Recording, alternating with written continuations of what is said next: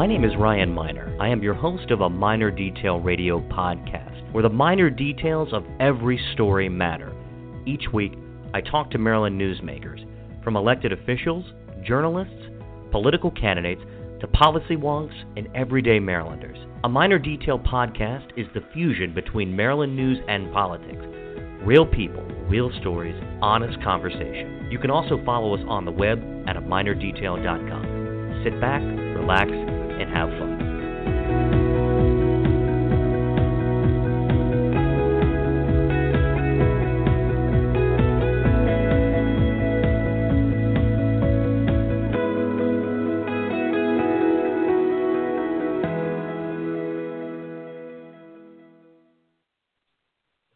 All right, everybody, welcome to A Minor Detail. It is not so hot today because of the rain. However, it was sweltering in Baltimore City and Baltimore County schools, and somebody is to blame, but I'm not sure it's who we think it is.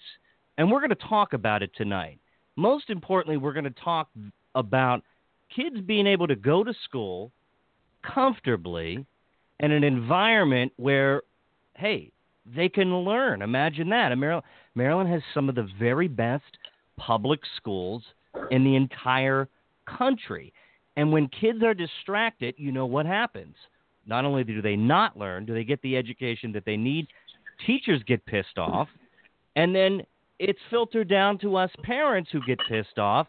And then that's when we start knocking on doors of state legislators, state senators, maybe the governor's office, although he has some tough security around the governor's mansion. But nonetheless, welcome everybody to A Minor Detail Radio podcast. My name is Ryan Miner.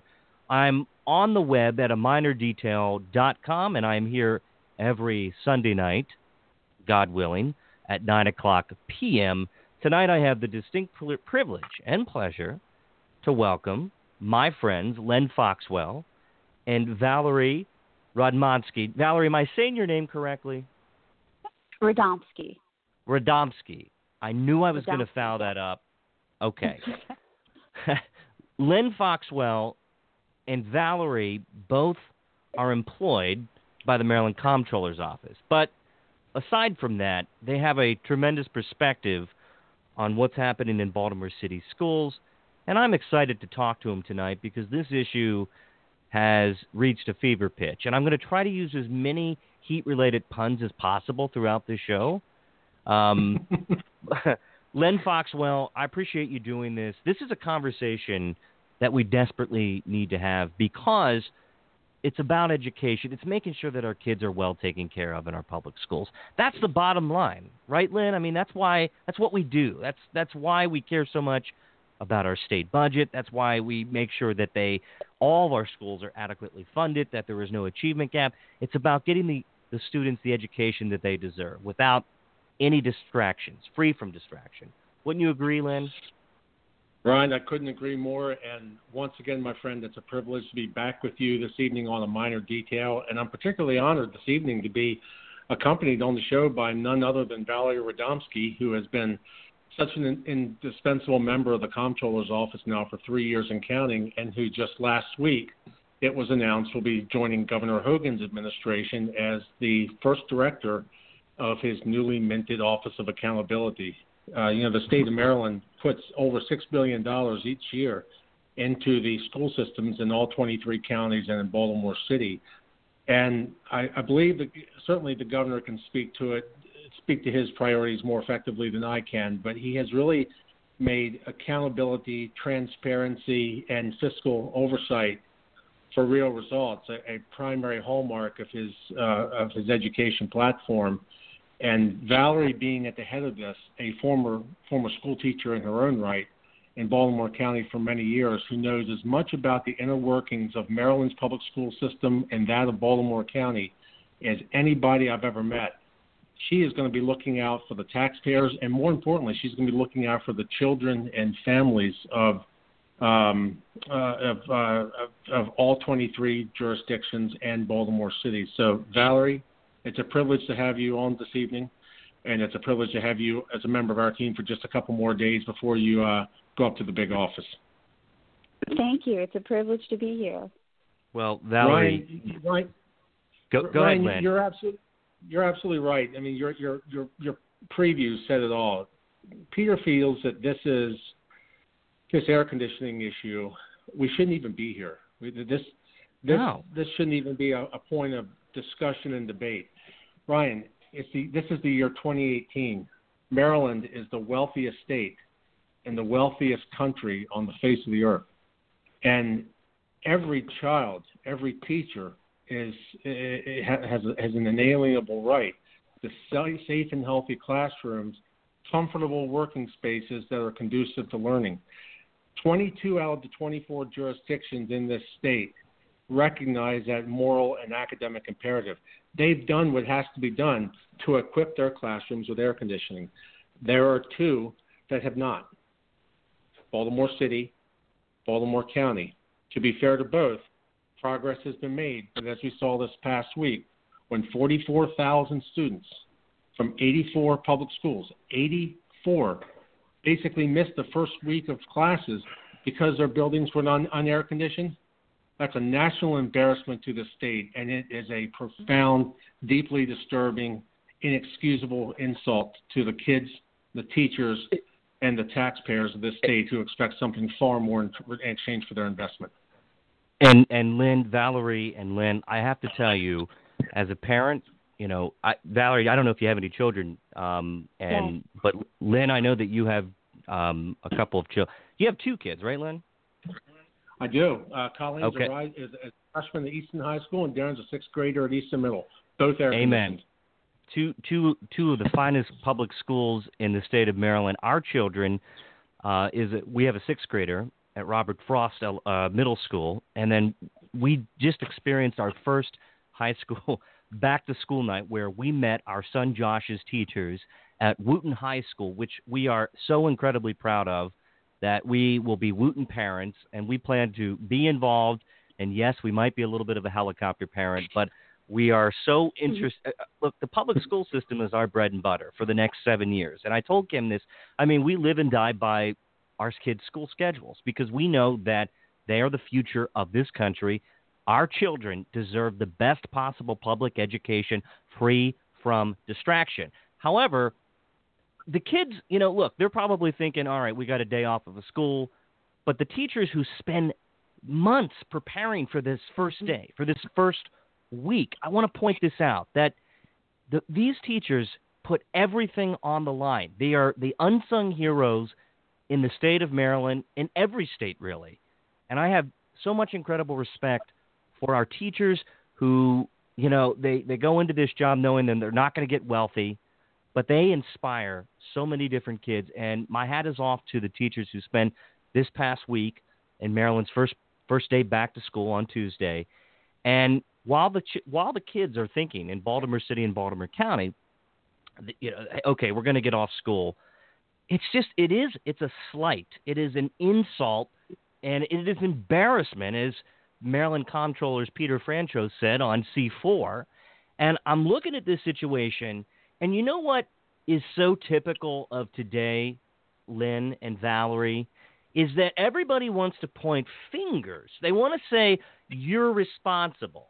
Oh, the governor's responsible. No, the comptroller's responsible. And then things blew up and got pretty hot at the Board of Public Works when this was discussed. And everybody in Annapolis, all the Democratic legislators are saying, oh, Hogan's to blame. You know why? Because it's an election year, and it's convenient. And it's convenient for Governor Hogan's opponent to go stand out in front of a Prince George's County public school system and point his finger and say, oh, this is who is to blame, and this is why this is why this politician is irresponsible.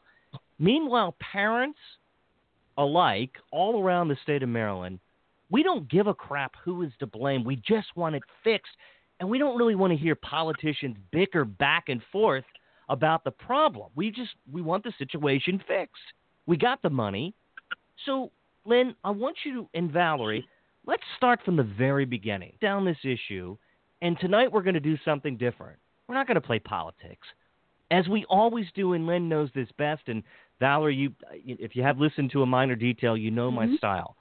I'm going to break down the facts, and we're going to talk about the issues without any BS, and we're not going to play partisan politics, because there's nothing more than I can't stand anything more than playing partisan politics with education. And Lynn, I think you would agree with that. I can't stand Couldn't it. agree with you more. It's insulting. It's just insulting to teachers, to principals, to anybody who's ever worked for a public school system, and anybody who's ever entrusted their children inside of a public school system for 8 or 9 hours a day. We know that politics is the last thing that we should be discussing. And, of course, it's convenient. It's an election year. Just remember that. It's an election year. Everybody wants to point fingers and use this as a political wedge issue without having a lot of the facts. And Maryland Comptroller Peter Francho said it best when he went on to C4. He said it best. Ben Jealous has been fed a lot of bad information. He said he likes him. He thinks he's a great guy. But, maybe we should be taking a look at the House Appropriations Chair. Maybe we should be taking a look at the Senate Budget and Taxation Chair. Maybe we should be taking a look at the Beer Brothers. And I don't mean that pejoratively, and I say that in jest, but why isn't Senate President Mike Miller or Speaker of Maryland's House of Delegates Mike Bush, where are these guys at? Are they just wanting to play more politics?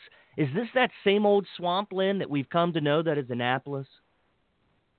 Well, Brian, you're on to something.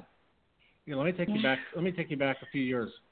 First of all, Peter has been on this issue now since the summer of 2011, when in June of that year, just like we saw this past week, several schools from Baltimore City and Baltimore County were dismissed because of their respective heat policies. And at that point, as a member of the Board of Public Works, which oversees, for the benefit of your listeners, the state public school construction program, because they ultimately provide the final vote that allows the capital improvement program to be put into law. He sent a letter to the superintendents of Baltimore County and Baltimore City schools, who at the time were Joe Hairston and a gentleman named Andre Alonzo, saying, what are we doing? You guys get tens of millions of dollars every year, and if you don't have the money to put into expensive central air conditioning units, well, my goodness, let's at least put some window units in as a stopgap measure. It may not be the perfect solution, but it might be the best one we have right now. And at least it'll allow those kids to go to school and get the education they deserve without getting sick, without fainting in class, without becoming overheated and distracted, because we were getting those reports, Ryan. And we were essentially told to go jump in a lake. And this battle went on and on for years. Now, bear in mind, Brian, 2 school systems in this state, most notably Anne Arundel County, has actually installed box units. And it's in those classrooms that don't have fully installed central air conditioning systems. It's a stopgap measure. It's not a long-term solution. But you know what? The systems work. They're cheap, they're dependable, and they keep the students and the teachers cool. And at the end of the day, that's what matters. And so fast forward a few years, we get Governor Hogan in because the previous governor just didn't spend a lot of time listening to the comptroller on this issue. Governor Hogan comes in. But it got into politics, and you remember the politics of that age. Oh, yeah. Governor Hogan comes in and says, Peter, we're going to do right by those kids. I sat in the meeting between the governor and the comptroller, and the governor said, we're going to do right by these kids. It's not a Republican value. It's not a Democratic value. This is just basic, human values. And so he directed his Department of General Services to do a soup to nuts analysis of every classroom in every school in Baltimore County and Baltimore City that didn't have air conditioning. At the time, it was and Valerie, correct me if I'm wrong on this, it was 1,561 classrooms that didn't have cooling. They estimated, DGS did a top-to-bottom analysis, and DGS is the agency of state government that basically supervises all the buildings and grounds. So they're kind of our landlord for all state agencies. They came to a conclusion that you could do cooling units in every classroom in the state, every classroom in the city and the county, for just about $9,700 a classroom. Lynn, That's the wiring. That's the units themselves. The infrastructure upgrades, start to finish, turn them on, cold air blowing, $9,700 per classroom, which came out to a bill of just $10.7 million for Baltimore County and just over $4 million for Baltimore City. Now, Ryan, put that in context. In the past, since 2010, so going on 9 years now, Baltimore County has received over $530 million from the state of Maryland through the Capital Improvement Program, as well as some other special dedicated purpose funds. So you're telling me out of $531 million, they couldn't have spared $10 million to put air conditioning units into those schools and keep those kids and teachers healthy and safe. Len, I want to interrupt just a moment. I have a special guest who's calling in. Brian Sears of the Daily Records wants to talk a little bit. I invited him in because he's done some excellent reporting on this issue. Brian, now welcome. You're talking about an icon. Yes, Brian Sears is a Maryland icon, not only in political circles, but one of the best daggone journalists, if there ever is one. And Brian Sears, you've been on the show before. Welcome back. You've covered this issue extensively. So can you break down the issue? Lynn was talking about it earlier, but what's your take on it? What are you hearing? And maybe can you highlight some of the issues that you brought up in some of your reports in this last week? Well, first of all, thanks for having me on. And you're right. I feel like I've done stories on air conditioning for years and years now, going back to when I used to cover Baltimore County when Jim Smith was county executive.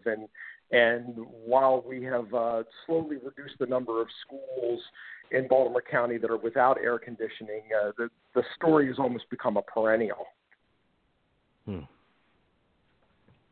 So, I am. You still with us, Brian? I am. Okay. So let's start from the beginning. And Lynn broke it down. And Valerie, I want to bring you in here.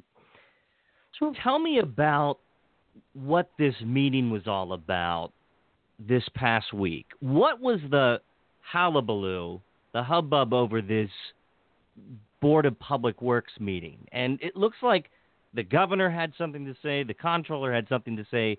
Our state treasurer, Nancy Kopp, had a little bit of something to say. What was the issue here?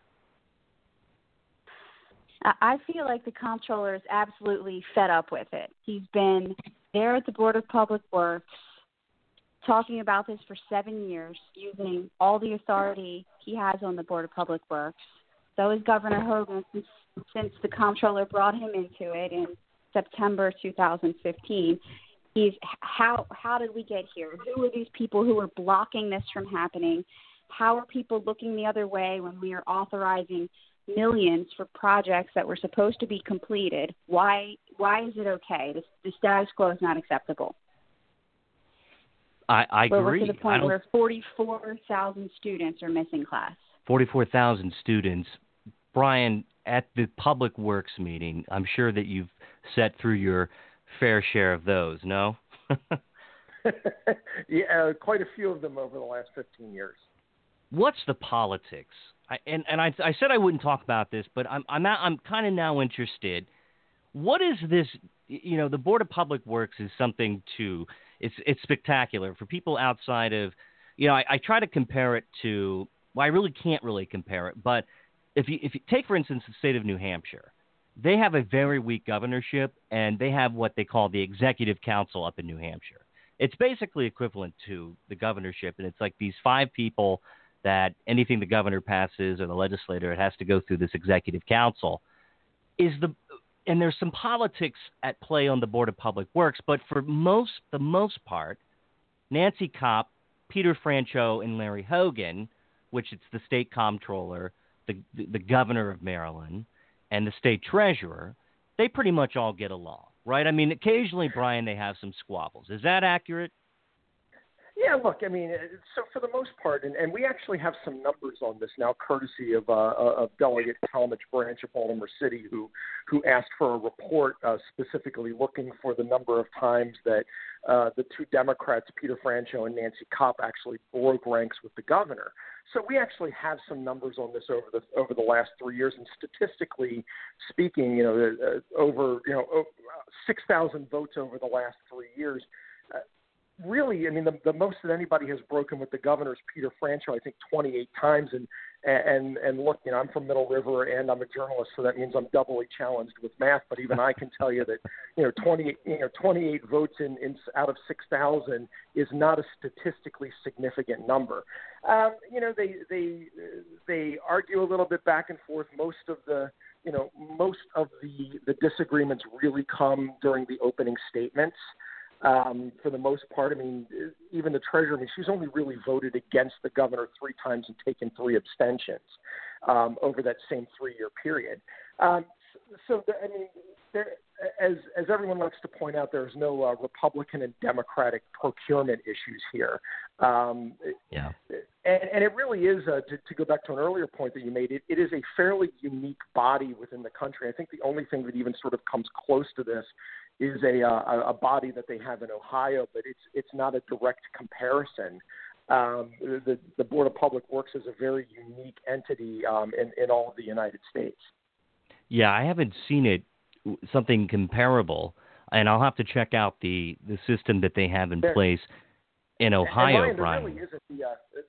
There really isn't. The Knott Commission back in 2016, as it was doing its work looking at how to change the way we do school construction, one of the things that they did was they took a look at the Board of Public Works, and some would argue that there was a lot of politics involved in that because it was being driven by the legislature because of their issues with what's going on in the Board of Public Works, and really what they found was that there's almost nothing comparable to it at all.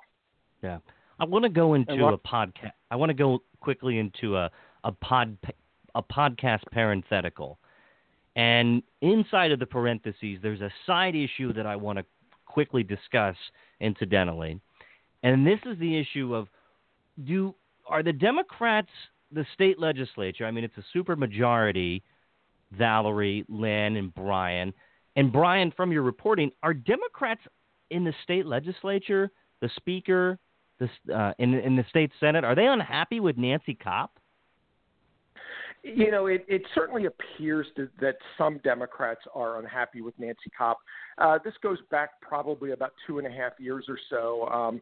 The president of the Senate has made comments publicly on a number of occasions, and now we have Delegate Branch who's specifically asking for this report. And when I interviewed him about it, he was quite candid in saying that he was specifically looking for how Nancy Kopp voted on the board. Was specifically interested in seeing whether or not she voted in a way that sort of represented him, and he was quite candid in saying that he didn't feel like she was representing the Democratic Party on the board. The interesting thing is that when I asked him about what sort of specific issues he was concerned about, he said, and this is a direct quote, he said, "Nothing comes to mind." To me, most people when I interview them, I mean, if I interviewed Len on his criticisms of someone in particular and said, well, gosh, what's your problem? He would probably be able to tick off, a number of items that have bothered him over the years about whoever it is that is of concern to him. And for a delegate to run that report and make some very pointed comments about the treasurer, but then not be able to run off a list of things that he was concerned about suggests to me that this is more personal, and that there is that perhaps this is message sending, that they're looking to send a message to Nancy that either she needs to start speaking up more, or that perhaps maybe even that her time is done. They would never do that to Louis Goldstein. Brian, if I can, yeah. This issue really does cut back to the air conditioning issue, because this has been a central point of controversy on the Board of Public Works for the past 4 years. Yeah, please jump in, Lynn. I want to go back to the fall of 2015. Governor Hogan Governor Hogan directs his administration to come up with a price tag. What's it going to cost to put air conditioning units in every classroom that currently doesn't have one? And the total dollar amount is less than $10,000 per classroom, less than $15 million overall for the two jurisdictions. So what we agreed to do as a Board of Public Works, the governor, the treasurer, the comptroller, was come up with a body of regulations that would clarify and provide guidance on what types of units would be eligible, how they'd be installed, what their lifespan would be. So in other words, there would be no guesswork, and there would be a standardized approach to putting these in, because we want to make sure that we're spending taxpayer money as effectively as possible. And Valerie was at every one of these meetings. The day we were to vote on the regulations that would memorialize the right of local school systems to use state funds for portable air conditioning units, a gentleman named Tim Maloney, who sat on the Interagency Committee of Public School Construction. He was Mike Miller's designated appointee. He asked for and is granted a deferral of the motion. So that's a delay right there. And in the minutes, he said, we think that the comptroller should come and brief Mike Miller in the Senate on the need for these air conditioning systems. Now, give me a break. You have teachers who are fainting. You have kids who are coming home with their clothes soaked in sweat. Yeah. Kids getting sick and vomiting, and they're saying that Peter Franchot should go hat in hand into the Senate lounge and ask Mike Miller and his leadership team for permission to put air conditioning units in these schools. Your word was insulting, Ryan. It was insulting. Fast forward to that following legislative session in 2016.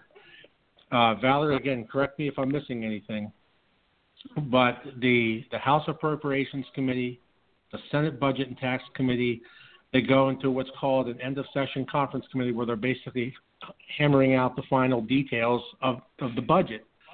And they put language into the budget that expressly prohibited state funds from being used on portable air conditioning units.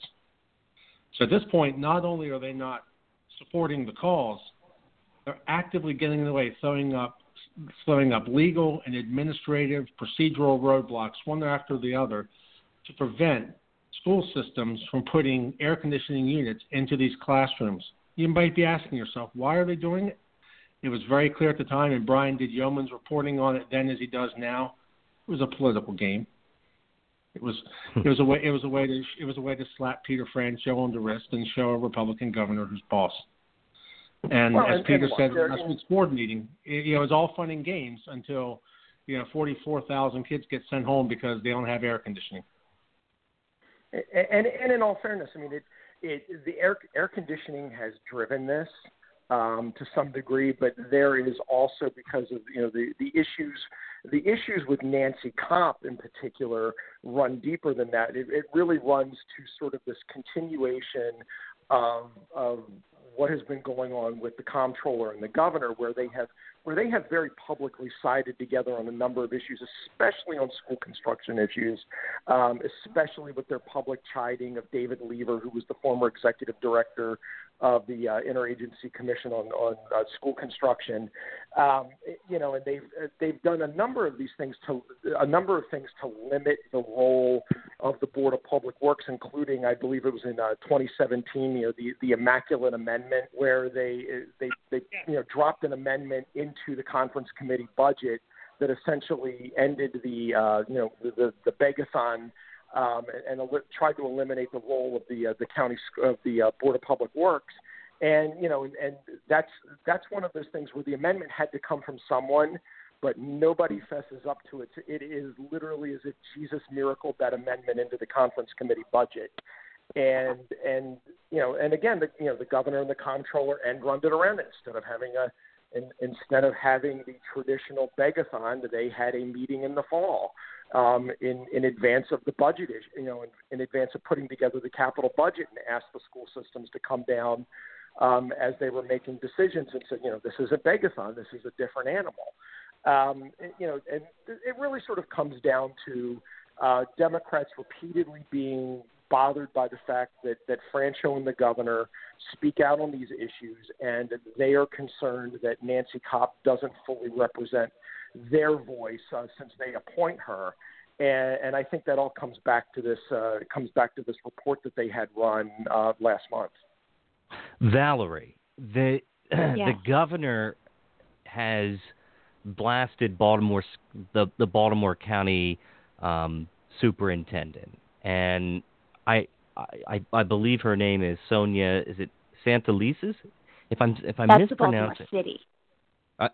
I'm sorry, the Baltimore City, and in a September 5th Baltimore Sun article written by Mike Dresser, and the issue here is that the governor rebuked Baltimore School CEO and accused her of failing to live up to her commitments on the timetable to provide the air conditioning to the 7 schools where the students were dismissed early this week. And so the article goes through the issue a bit and talks a little bit about the politics. But everybody seems to be pointing fingers back at one another in this big circle. So, I mean, is it true? Did they fail to live up to the contracts? Did they fail to live up to their commitments and to the timetable? And is the governor's criticism, is it focused in the right direction? I believe so. So what happened? So at the last Bagathon that was held in January, so January 2017, Dr. Santelises did to use contingency funding, which is a whole other animal, to fund air conditioning unit projects at 7 schools. And the comptroller asked her, well, what's the timetable? Will you be able to have these projects installed? If we approve this today, so you're allowed to put this project out to bid immediately, as soon as you get it designed. Right. Will these be providing will cool air be flowing in these classrooms when the students return in September? And she said, yes, that's the timetable. So then when they came back in October for what was dubbed the request-a-thon, the comptroller asked very specifically, were those 7 projects completed? And the COO, Keith Scroggins, who since retired, confirmed, said yes, 7 projects were completed. Yeah. So in other we words, were Valerie, pretty surprised. The air conditioning was in the classrooms at that point, according to Mr. Scroggins. Yes. That's what we were told. Yeah, I mean, in the article it said, Dresser wrote that still the Republican governor pointed to statements by the city's school system's recently retired chief operating officer, Keith Scroggins, to the board in October 2017 that the work at the 7 schools had been completed. And Governor Hogan's spokeswoman, Amelia Chase, said it's hard to keep up with the changing stories. And I want to bring this up. And I know that Brian says you have to head out soon, but just one more moment. I wanted to read a tweet written by Peter Francho on September 5th, 2018 at 7:31 p.m. And the comptroller wrote, "For nearly a decade, I've been speaking out about the inhumane conditions that our kids and teachers are forced to learn and work in. My punishment for speaking out? The legislature stripped me of oversight duties of how your systems spend your hard-earned state dollars." Wow, what a tweet. Yeah. I mean, if that's not just putting it all out there, I don't know what is. What do you make of that tweet, Brian?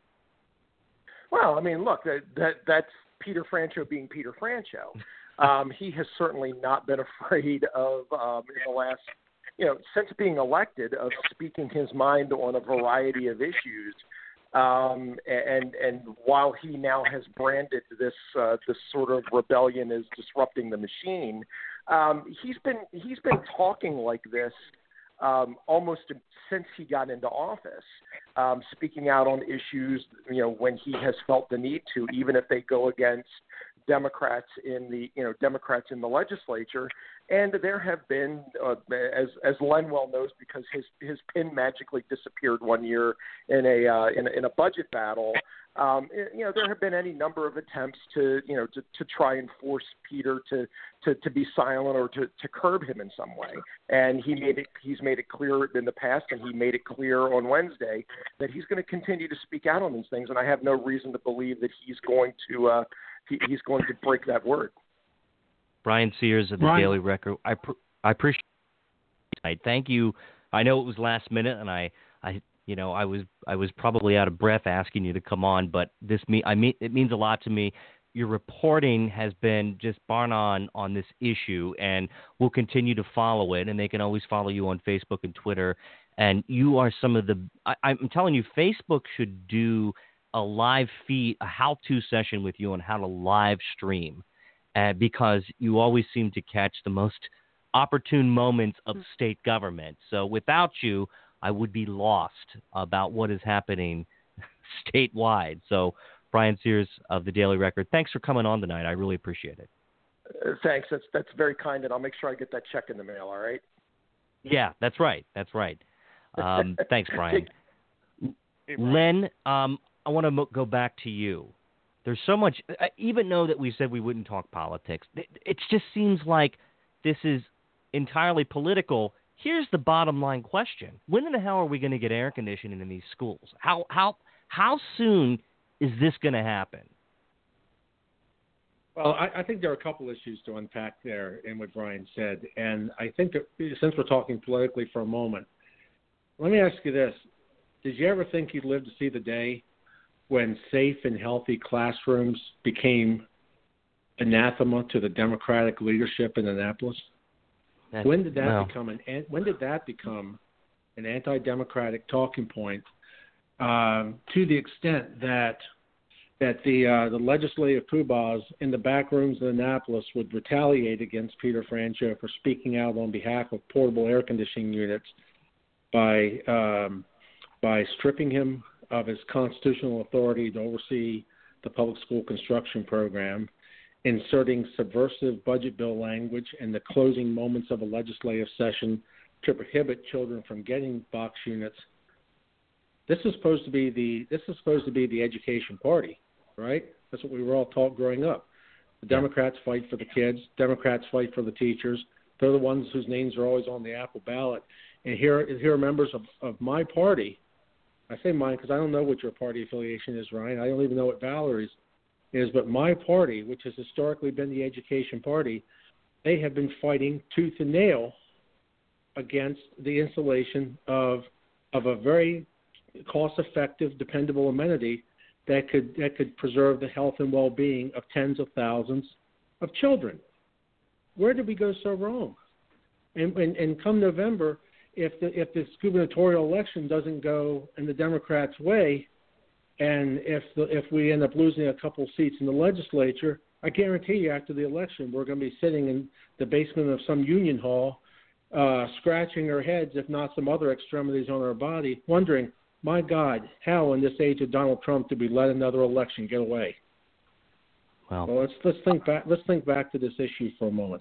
Now, as far as when we're going to get air conditioning, I will say the silver lining is that inexorably, in spite of all these roadblocks, we have been making slow progress. And Valerie has the numbers. I'm going to turn it over to her just to tell us how many have already gone in since Peter picked up this battle some 7 years ago. The answer is, we've always said it's either going to come the easy way or the hard way. No matter how the two school systems decide to play it, we're going to be around until the last child sitting out there has cool air in their classroom. We'll be there as long as it takes. Good. Yeah, Valerie, can you break down the numbers? Absolutely. Sure. So back in 2011, Baltimore County had 65. In fall of 2011, Baltimore County had 65 schools without air conditioning, and today they have 10. So they currently have 8 they have plans to install air conditioning in 8, and that's mostly through very old schools that need to be replaced. 2 replacements that are going on. Renovations that are going on right now. There's also 2 high schools that they're not sure what they're going to do, if they're going to replace or renovate. It kind of depends on who the next county executive is and how they're going to fund it. There's also 2 schools they're still completely ignoring and don't even have plans. One is an early childhood center with pre-K and kindergarten students, and they just ignore it. They have no plans to put air conditioning in. So we think something like that is a perfect contender for getting box units to get them through the next couple of years until they can figure it out. Baltimore City has the numbers are constantly in flux. They have 67 without air conditioning, and then they had another 7 where the air conditioning didn't work last week. So they still have a long way to go. Brian, go ahead, Lynn. Brian, the point that we make is, when the political insiders in Baltimore County will say, well, my goodness, back in 2010 we had 67 schools without air conditioning, and today we only have, less than 10. Think about how you would feel as a parent, Brian. We're all 3 of us on this podcast this evening are parents of public school kids. How do you think we would feel as parents and as providers if our children were going to school in classrooms and in learning conditions that we wouldn't even subject our animals to in the middle of summer, much less children, while other kids that we would see, out there on the soccer field or the Little League field or in church got to go to school and learn in safe and comfortable learning conditions? I can tell you. The question we have is, how do you explain that to your kids, Ryan? I mean, how do you say that somehow we screwed up by moving into this school district instead of that school district?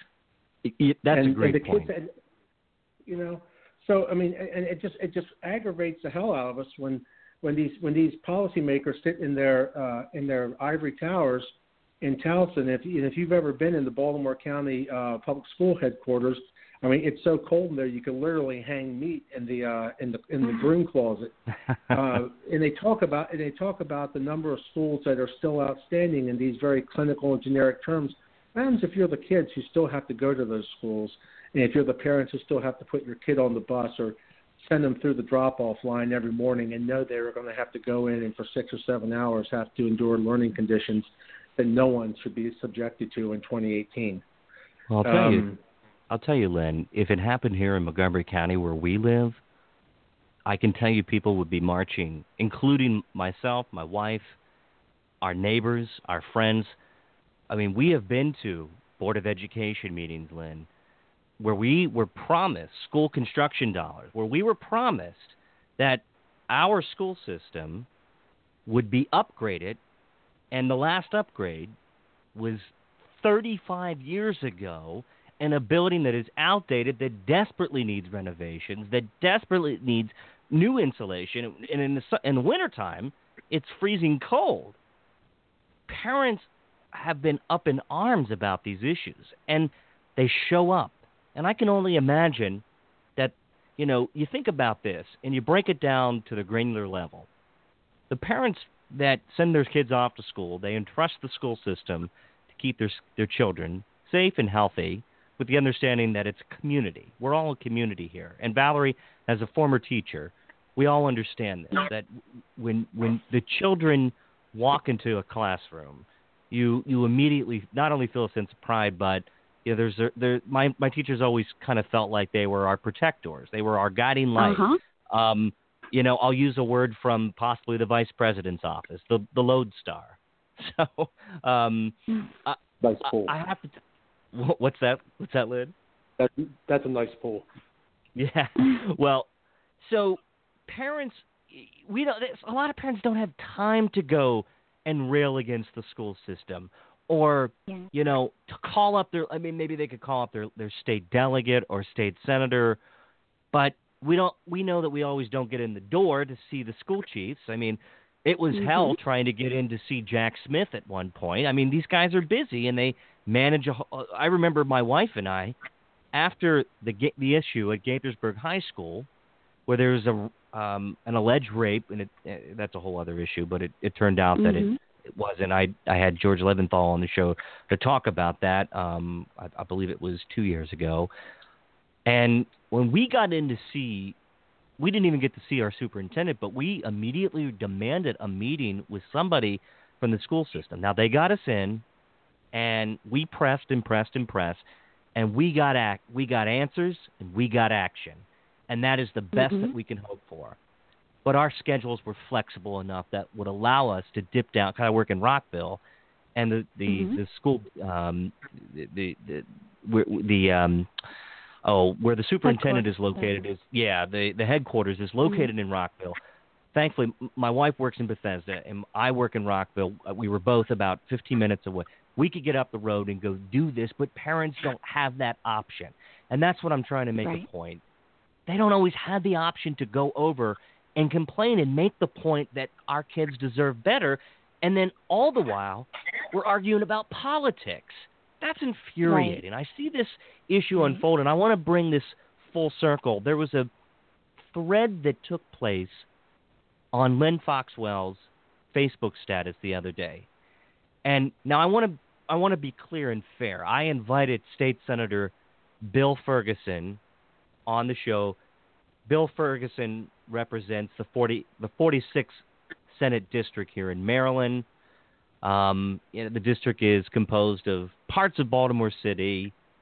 I invited Senator Ferguson on to join us as he was a principal in that discussion. However, he could not join us because he has a family obligation. I just want to be fair and say I wanted the state senator to come on and talk about this issue because I believe that we could have had a quality conversation. Now, that doesn't mean to say that he's not going to come on in the future, because I'm going to keep asking him, and we're going to have this discussion, whether I have to do it over the phone, in person, or if I have to do it in my car and hold a tape recorder to the phone. But Lynn and Valerie, we saw this fervent discussion take place, and there was a lot of exchange of opinions. And Lynn, you pointed out your grievances, and Bill Ferguson, he hit back. But my question that I would have asked Bill Ferguson is, who are you in the tank for, man? Is it the kids, or are you protecting the Annapolis establishment? And because I kept reading this, and I wanted to comment, and I held off, and I wanted to get the full picture. And I know Bill Ferguson is a good man, and I think he means well, and he wants to do a good job for his constituents. And look, and I remember in 2010 he challenged six-term incumbent George Della, and that was a heck of a race, and he won. So I know that Bill Ferguson wants to do a good job, but what I was seeing is there's no accountability. Lynn, Valerie, what say you? Well, here's what I find most interesting about Senator Ferguson. Like me, he's a former teacher. Like me, he understands what it's like to have to subject the students you are responsible for. You're responsible for their health, welfare, emotional needs, physical needs while they're in your classroom. You take a vow that if something that they're subjected to any type of abuse, that you're going to report it. He knows exactly what it's like. He knows exactly how bad those classrooms are. When I was doing research in December 2015, I found an article, and I was so impressed with him. It was from August 2015. He went and toured a school. It was New Era Academy. It was a magnet program. He went and toured. It was hot. There were he said they could have easily installed air conditioning units. They had a few that weren't working. They had all these issues in the school. He demanded that Baltimore City public schools come down and install air conditioning units before those students started school. So what happened? A week later, they brought new units. They installed them. The kids started class. They had air conditioning. So I was like, he's a hero. This is what needs to happen in every city school. In the rest of the county schools without it.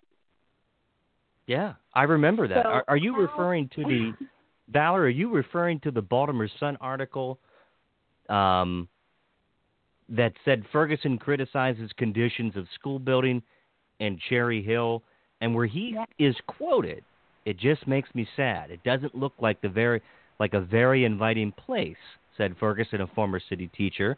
There's still time, but I'm hoping to raise the level of urgency. As a 15-year-old, I wouldn't be thrilled. Well, where's the sense of urgency, Lynn? Right. What happened between then and now?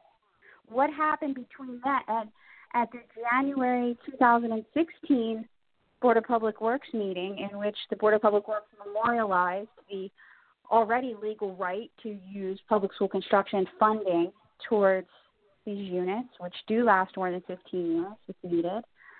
You know, why was he there arguing against it? How do you change? How do you see these results? How do you walk into a building that's 100 degrees in the beginning of August and say, this is not okay for my kids? This is not acceptable. I want air conditioning units installed. There's a follow-up article. He went back and visited and made sure they installed those units. Why is she now? That's exactly what the Comptroller and the Governor want done. What do you say about that, Lynn? I don't know what. Listen, I'm going to let Bill come on the show at some point, and I think he should. This is an amazing platform through which he can communicate not only with the folks in his own district, but people around the state who are interested in a positive outcome to this crisis. I'm not going to speculate on what his motives are. I do think he's a good man. Lord knows we've had our disagreements, but I like him. He's been helpful on a number of issues in the Comptroller's office. But boy, I just think he's I just think he's wrong on this one. And I want to go back to an earlier point you were making, Ryan, because we can't lose sight of this. You said that there are some parents who are better equipped than others to go and lobby their school superintendents, knock on the front door of their boards of education, attend those school board meetings, and that's true. And it's a fundamental fact of life that there's a direct relationship between socioeconomic status and political access and political clout, right? I mean, that's a dog bites man story. And if you look on the Baltimore County map, in particular, of which schools do have air conditioning and which ones are still hanging out there, the affluent communities are being taken care of. They were taken care of years ago. Yeah. It's places over on the east side, down Lansdowne, where you have such a high concentration of low and moderate income, working class, at-risk kids who are most vulnerable, who are going to school in learning conditions that none of us would ever find acceptable. Lansdowne High School is structurally deficient to the point where it is literally, and I'm not making this up, it is literally sinking into the ground. No air conditioning. The water's brown. The learning conditions are deplorable. You go up to Delaney and Timonium, you have a gymnasium that floods constantly, plywood over the windows, and kids are supposed to learn and compete and perform on standardized tests the same way that children in safe, comfortable, modern, tech-savvy schools elsewhere in Baltimore County do, and it's just fundamentally unfair. And we have a fundamental principle, Ryan, in this country that every child has equal access to learning opportunities.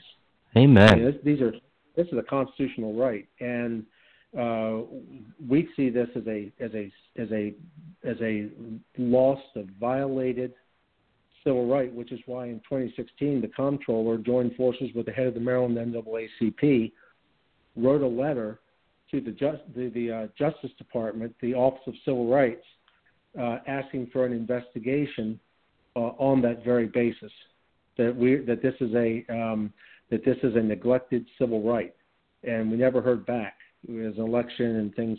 The administration changed hands, and I don't think Jeff Sessions is going to take it up now. But Ryan, this isn't what Maryland is. This isn't who we are.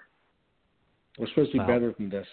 And you asked when it's going to happen. It's got to happen. It's got to happen soon. We are leaving a generation of children behind, and we're doing irreparable damage to our state's reputation as a fundamentally fair place to live and work. You know, I saw the Comptroller's tweet. I heard him on C4, and I know that, you know, for all the years that I've been following Peter's career, here's a man who means what he says. This is not about politics with Peter. You know, when he was a former state delegate in District 20, Peter's always put kids first. I know that. I've followed his career. I've talked to his colleagues. And people may disagree with Peter, but don't ever question the man's motives. I mean, Lynn, you know him much better than I do. You're around him.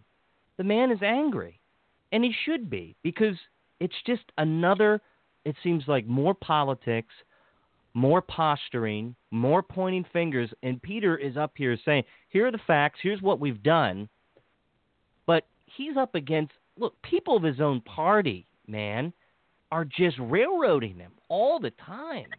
And I just got to ask, is this really about kids? You know, I hear the Democrats and the Republicans talk about, well, we got to do what's best for public school kids. We got to do what's best. We got to do what's best. But they're not doing what's best. I mean, the Speaker and the Senate President, I mean, look, I just want to say the Senate President during, and this is not against Mike Miller. And I don't know Mike that well. I've met him a few times, but I got to say that here's a guy who went out and tried to recruit other candidates, including a gubernatorial candidate who ran in this last gubernatorial Democratic cycle, to run against Peter because he doesn't play ball with the Annapolis establishment. I just have to think, if they put so much more energy in finding air conditioners for our students' classrooms, maybe we would get this done. Maybe we would get this done and we would avoid the politics.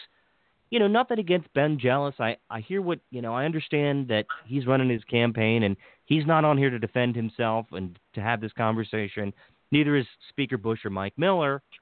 But I got to tell you, you know, when I see him out in front of a school pointing fingers at Larry Hogan to make a political statement, I just got to think, man, that is the wrong place and time to be doing that. It really well, is. He's wrong. He's wrong. You know, I got to say, Ben's wrong on the issue, and I don't think he's really up to speed. And I think Peter's right. He's been fed a line of bull by the Annapolis insiders. No. But to his credit, at least he's showing some sort of, even if it's in the heat of an election year, no pun intended, at least he's showing some interest in the issue.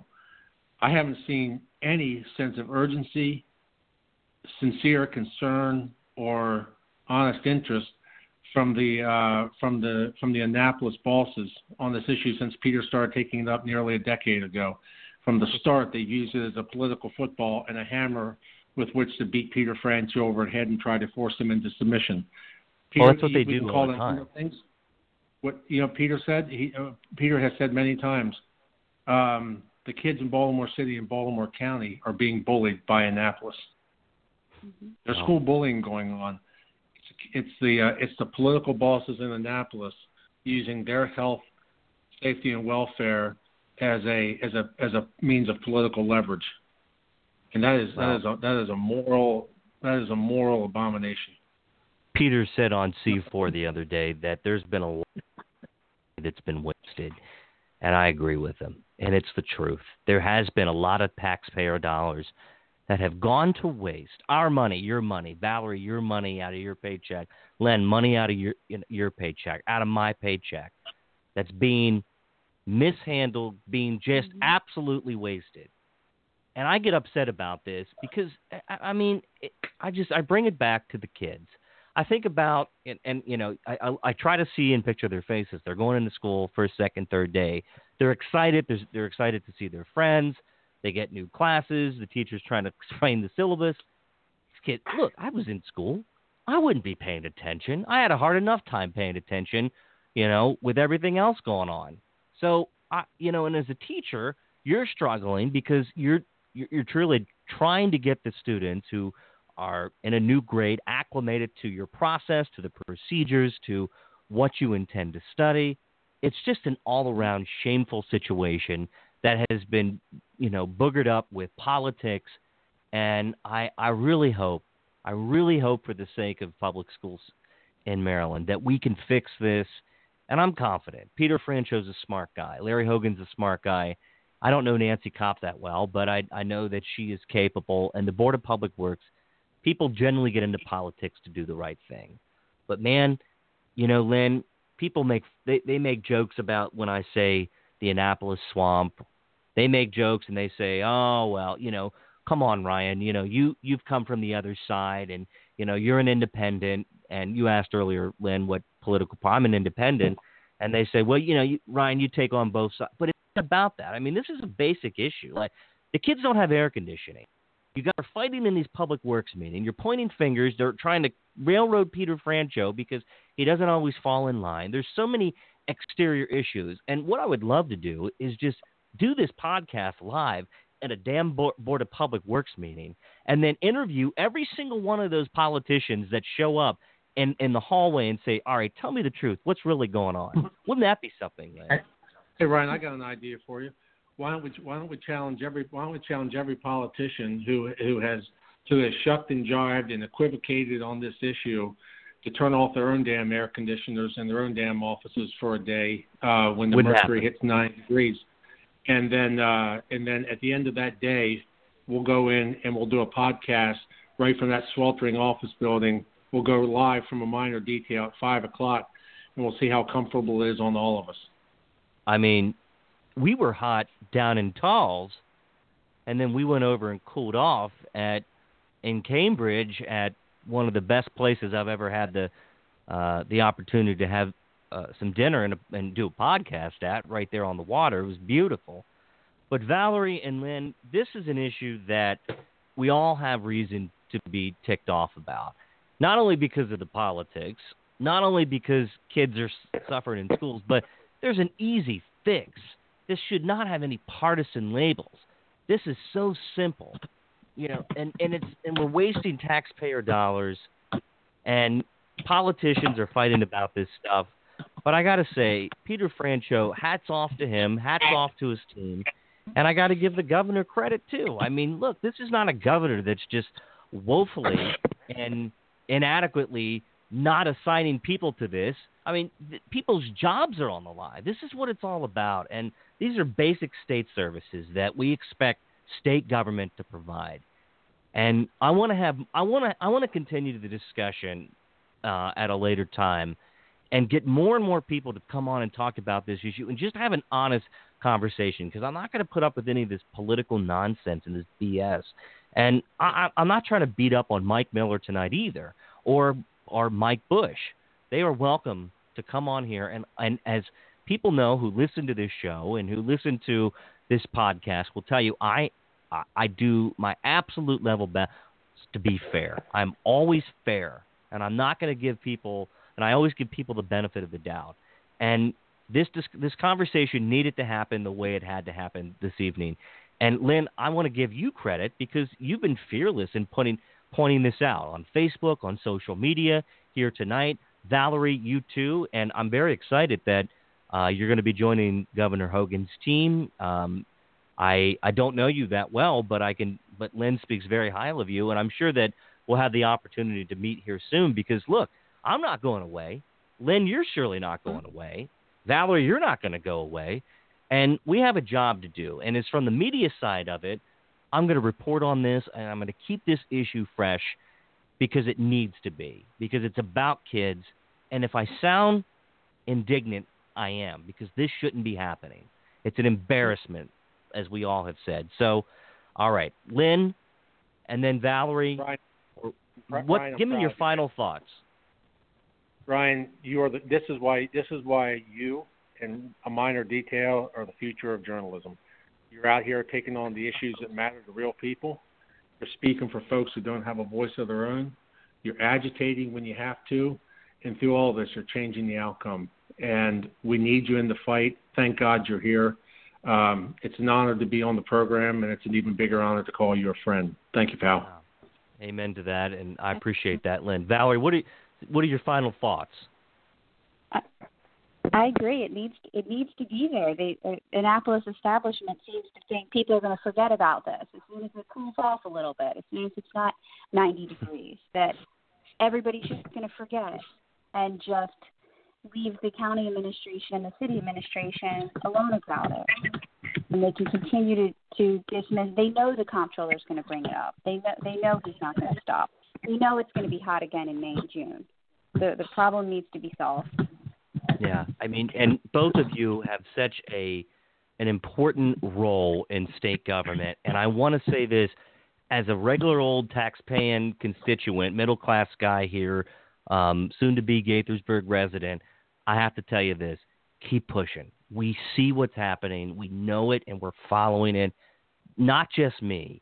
I mean, and my job is to follow this stuff and to highlight it. And like you said, Lynn, if I have to agitate, and I will. That's what I'm going to do. But people are paying attention. You are behind the scenes often, and not a lot of times you don't get the credit, but you deserve it. Keep working, keep pushing, and keep bringing these issues to light because it matters. It matters because it's all about how can we do a better job for our kids, for all Marylanders, and for taxpayers. And with that, I appreciate your time and your energy and your passion and your enthusiasm for spending an hour talking about some heavy material that is going to wind down the weekend. So, and I'm gonna push this podcast out because I think I've been doing this for almost 4 years now, and I don't think, and I've done some important podcasts and I've had a lot of big high level discussions, but no more important than this education discussion. And this is one of my favorite because we really got to the heart of an issue that I'm really passionate about. So we got to keep this conversation, keep it rolling. So Valerie and Lynn, it's a pleasure to having you both on tonight, and we'll catch up here soon. Pleasure. Thank you, Val. All right. Bye, Val. Take care. Have a great weekend. Okay. Good night. All right, folks. We talked about the heat crisis in Baltimore County, Baltimore City. And look, you heard it all tonight. So we're going to keep the conversation rolling. I'm going to try to get State Senator Bill Ferguson, and I know he's not ducking. I don't want anybody to think that. He had another issue to deal with tonight. He had a family obligation. But, man, wouldn't it be something if we could get Maryland Speaker, the Senate President, and look, these guys are old school politicians. I'm sure we could try. I'm going to try it. I'll reach out to them and see if they might be willing to come on. Look, there's nothing more important than making sure kids are safe, happy, healthy, and in an environment conducive to the best education possible. These kids are the future of our world. They deserve it. They absolutely deserve it. There is no doubt that we as adults can't solve this problem. And it can't be driven into this political speak where they point fingers and they blame, Larry Hogan didn't do this or so-and-so. That just can't happen. That's not what I want to hear. So I appreciate you all listening. We'll be back next week. Find me on the web at aminordetail.com. I've taken just a brief sabbatical on writing, but I have a lot of important stories to cover in the upcoming week. So with that, have a great week, everybody, and thank you, as always, for listening.